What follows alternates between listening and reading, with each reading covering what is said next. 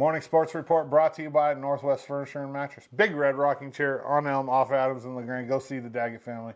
American-made furniture. They want to make you comfortable in your own home. Let's see here. EOU Volleyball won their first game in pool play at the NAIA National Volleyball Tournament in Sioux City, Iowa versus, listen to the name of this team and tell me this is not confusing. Valley City State University. Valley City State University. Yeah, Valley City State University. So it's Valley City. Right. Is the name of the town. Right. Or wherever they're at. State University. But it's, Valley City State. Right. That's right. TJ Jones downtown. He was downtown. That's right. Halloween.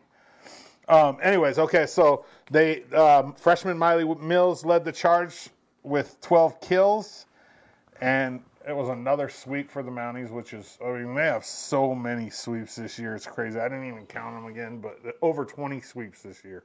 And they play again tomorrow at 11 against Montana Tech. The game will be live streamed, room 132 in Quinn, the local, and Benchwarmers here in town. I mean, there's a bunch of people jumping on the wagon and supporting these ladies. I think there's a real chance. Mounties are 6-1 all time versus Montana Tech, winning the last 6 in a row. They swept Tech in pool play the last time they met them in Sioux City, Iowa in the national tournament in 2016. If they win tomorrow, the Mounties are guaranteed a spot in the Elite Eight. So even with a loss, I hate to say this, but even with a loss, they still have a chance based on, the fact that they swept. Because if Montana Tech loses to Valley City, and EOU loses to Montana Tech, everybody ends up 1-1. So then you go to sets. Okay. And so we don't even want to go there. We just want to win and be done and go to the Elite Eight. And that's 3 wins away from a national championship when you get to that point. I mean, You're three wins away from bringing home the hardware, which is really cool. This is not an unfamiliar spot for EOU as they made it all the way to the semis last year, losing to conference rival Corbin in the semis.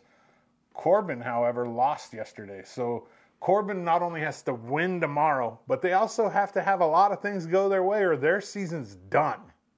Their season's done. You know what I mean? Like, and the chances of getting out of this pool play with a loss into the semis is very slim. Yeah. I mean, everything has to work out. Yeah. Everybody has to beat each other. So, Corbin's season's on the line, and they have to rely on other people now, not just themselves, which is crazy.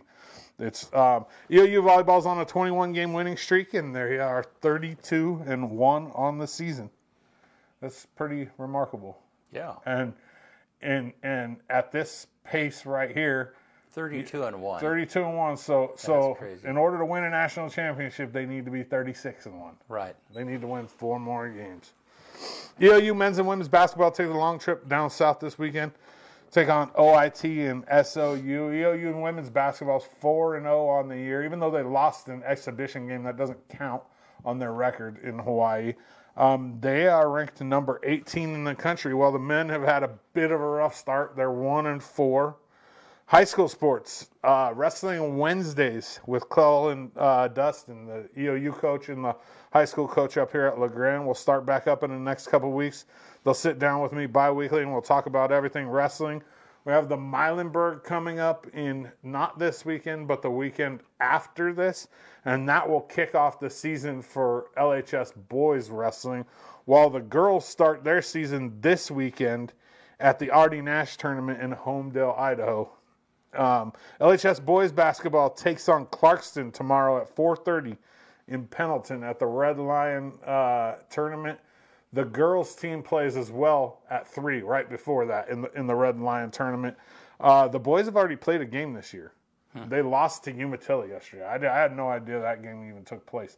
But they lost to a 3A team right out the gate, which is not good. Yeah. I mean, you don't want to lose. I mean, I never, in my whole career, I never lost to not only Umatilla, but anybody in that league. You know what I mean? Like Riverside, none of those teams. I mean, our JV team used to play them. Yeah. So this is kind of concerning. Like we lose the opening game by 7, 42-35 to Umatilla.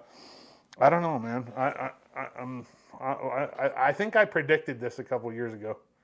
If we were to go back on the sports report or on the sports report, I said this was going to be the year where we were going to struggle. We were going to start struggling. And, I mean, I don't want to wish bad on. Obviously, I'm a Tiger. I'm rooting for him, but at the same time, we got to change something up, or we're in trouble. Morning Sports Report brought to you by Northwest Furniture and Mattress, Big Red Rocking Chair on Elm, off Adams in LeGrand.